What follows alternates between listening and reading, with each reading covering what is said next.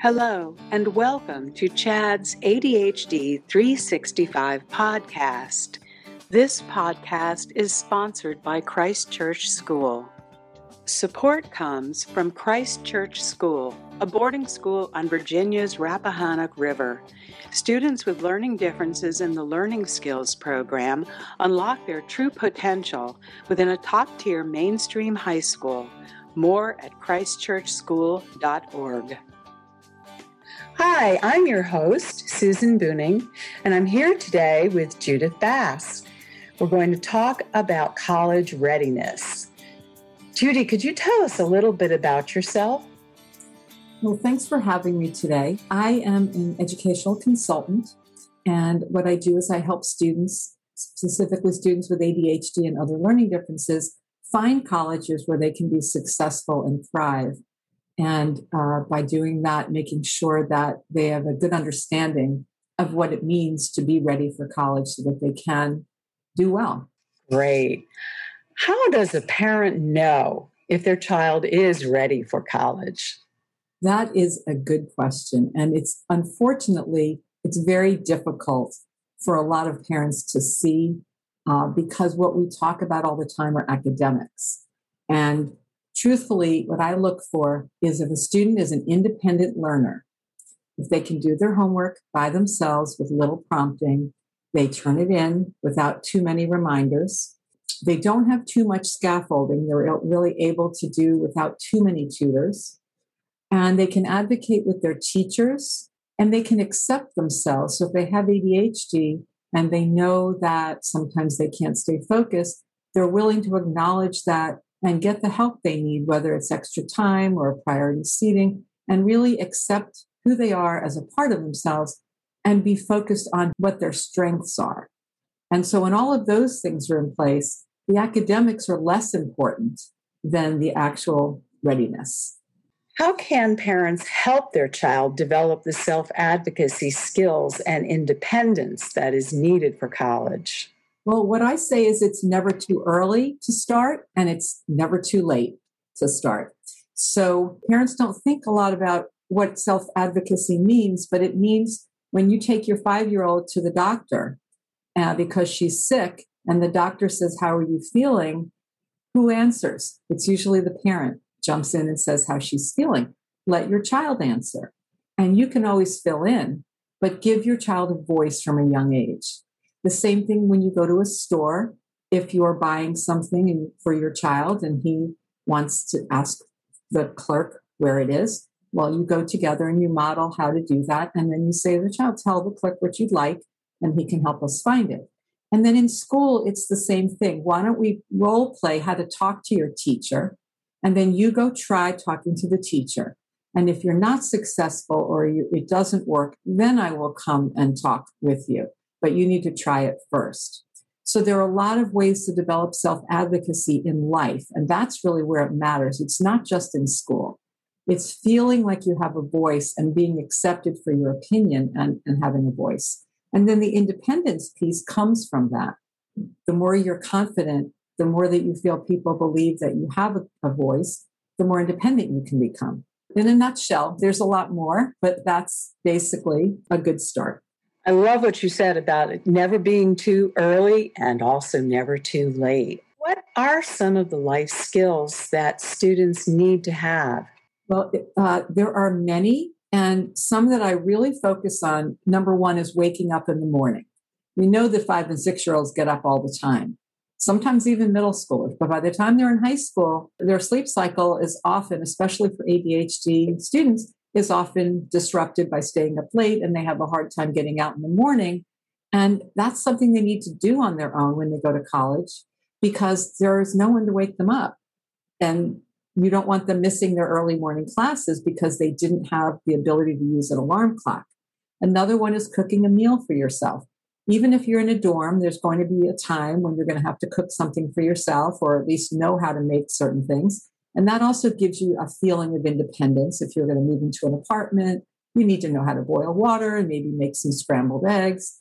And again, these are gradual skills. Another one is being able to do your laundry. A lot of students say to me, "Oh, I know how to do my laundry." Well, when I ask if you've ever done it, they go, no, I haven't, but I know how.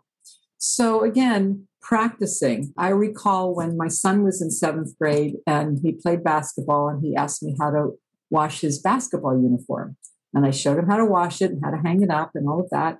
And then I said, guess what? All your laundry is washed the same way. Now you can do your laundry. And from that point, he's been doing his laundry because it wasn't a chore in a way. It was something he needed for himself. And I think that's part of it too, is if you need something for yourself, you have to learn to do it. And the last one is money management. We know a lot of ADHD people are impulsive with money. And, as they say, money burns a hole in your pocket. If you have, ADHD often, when you get to college, that can be dangerous because everything's on a card. And parents have to reload the card because it pays for food, but it could also pay for books. It could pay for the local CVS or even a restaurant in town. And it's the college card that's covering everything. So if students don't really understand money and they don't understand that this is not an unlimited card, it can really be expensive. So those would be the main ones that I would say, those life skills. And also sort of the social piece. A lot of ADHD students have social anxiety and it causes them to act in ways that might either not be appropriate or that they're trying to get people's attention, kind of working through how to be social, how to make friends. And there are ways to develop those skills as well. So then what is college readiness? Is it having the best grades? That is an excellent question. And again, we as a society focus on grades because we hear these stories about you have to have excellent grades to get into college. But that's really only true if you're looking at the top 5% of colleges in the country because they're so competitive. There are over 2,000 four-year universities and colleges in the country. You're going to find 10 or 12 that you like, that are going to like you. And so grades are important, but if you are doing your best and you're working hard and you do it independently, you're college ready. And there are colleges that will accept you with a B average and a B plus average, and even some colleges if you have a C plus average. There are many, many colleges. The key really is developing the social maturity, the social skills, the emotional regulation, and the academic ability. So if you think of a three-legged stool, and each of those is one leg, they're balanced. If any one of those legs is missing, you're not ready because you're going to be out of whack, out of balance. And so to me, those are all important skills. And if one isn't there, then your child might not be ready for college. So what if I don't feel my child is ready for college, but he still wants to go? Well, this is one of the hardest things that I talk to parents about. This is one of the times where you really have to hold firm. If your child is not ready, you're doing them a disservice by allowing them to go, by indulging them, let's say. First of all, it's going to cost you a lot of money, and it's a risk about their success. But what it does to their self-esteem when they aren't successful is devastating.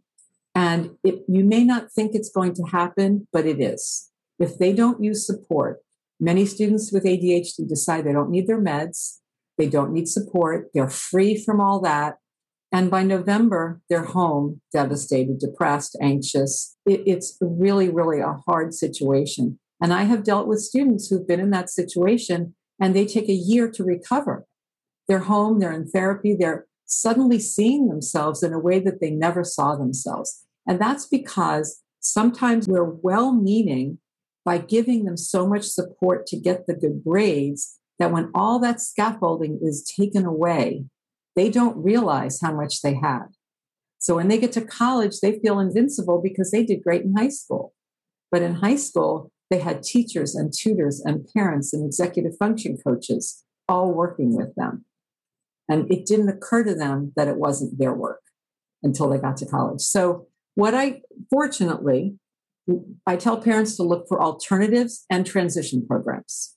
And the other way to handle it is when you feel that your child isn't ready, let's say sophomore or junior year, you introduce that fact. You say, I'm not sure you'll be ready for college right out of high school, I just learned that there are some alternatives that we could look at that maybe you can start college a year later if you're not ready. So the earlier it's introduced, the more it becomes part of the dialogue and the less it feels stigmatized, the less it feels like it's plan B. It's just part of the plan. If I'm ready, I go here. And if I'm not ready for college, I go here, which is just as good. And so there are transitional programs that are academic and non-academic. There are alternative programs that might be career-based, vocational-based.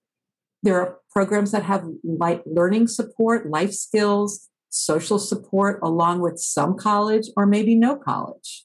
And that can be a stepping stone.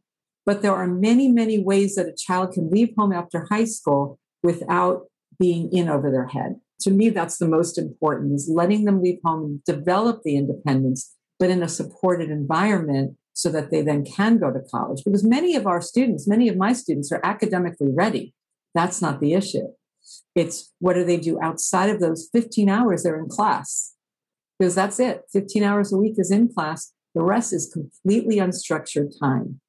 And we know what happens with ADHD students with unstructured time. They don't know what to do. And so they have fun. And they don't think about the long-term doing homework on those free days. And it can get them, really just in hot water. So fortunately, there are lots of options. So then would you say for the parent of a student with ADHD, it's a very good idea to sit down sophomore year or possibly even earlier and begin to discuss and look at possible alternatives to heading directly to a four-year college after high school? Yes, absolutely. Again, the earlier the better. Even in middle school, you can introduce the fact that, I'm learning about all these other things you can do after high school. And you're saying it as part of a normal conversation because the children have expectations or their parents have expectations and the children want to meet their parents' expectations. So if they can downplay that everyone thinks I should go to college and people are open to me having alternatives, you would be surprised how many kids are relieved to know that they don't have to go. And as we know with ADHD, they're almost better off waiting 3 or 4 years after high school before they even start college, because that's when their brain is mature enough to really handle all the things we're talking about. And I have met with many students, almost all with ADHD, who come to me at 25, 28, or even 30 years old to say, I went to community college, I flunked out, I thought I was a failure. And now that I'm a little older, I'm starting to realize that I am pretty smart and I would like to go to college. Sometimes it just takes a little longer and then they're ready. And would you say this is true for the top tier, the twice exceptional students with the good grade point averages and ADHD, as well as the average students? Absolutely. And sometimes it's harder for those students because there are so many expectations put on them. Well-meaning people, again, teachers, friends, oh my gosh, you're so smart. You're going to go to college X. They're going to accept you. They're going to love you.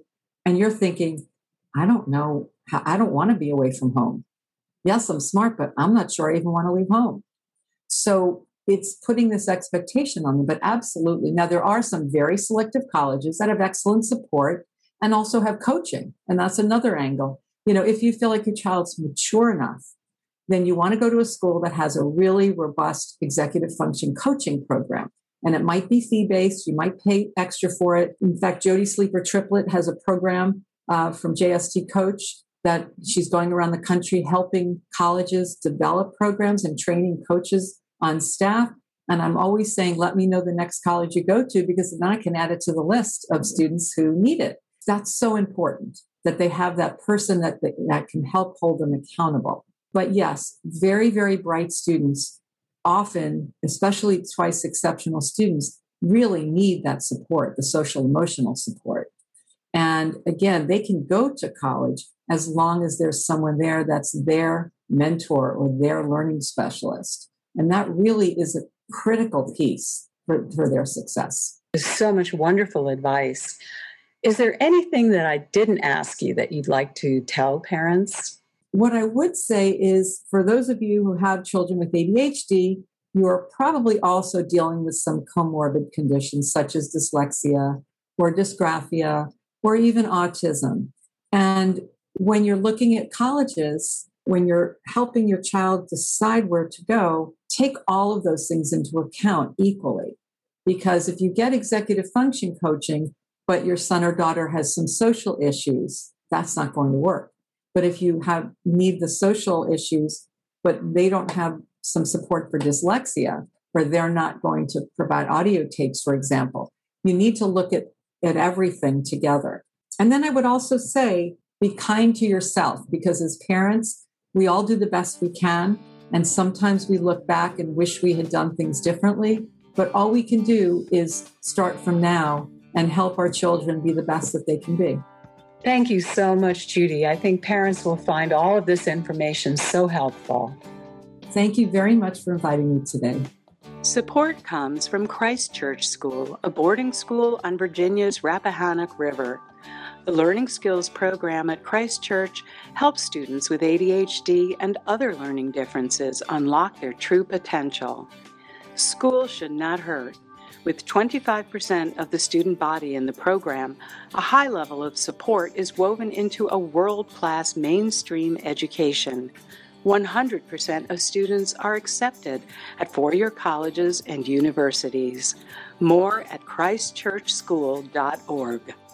Thank you for listening to another episode of CHAD's ADHD 365 podcast.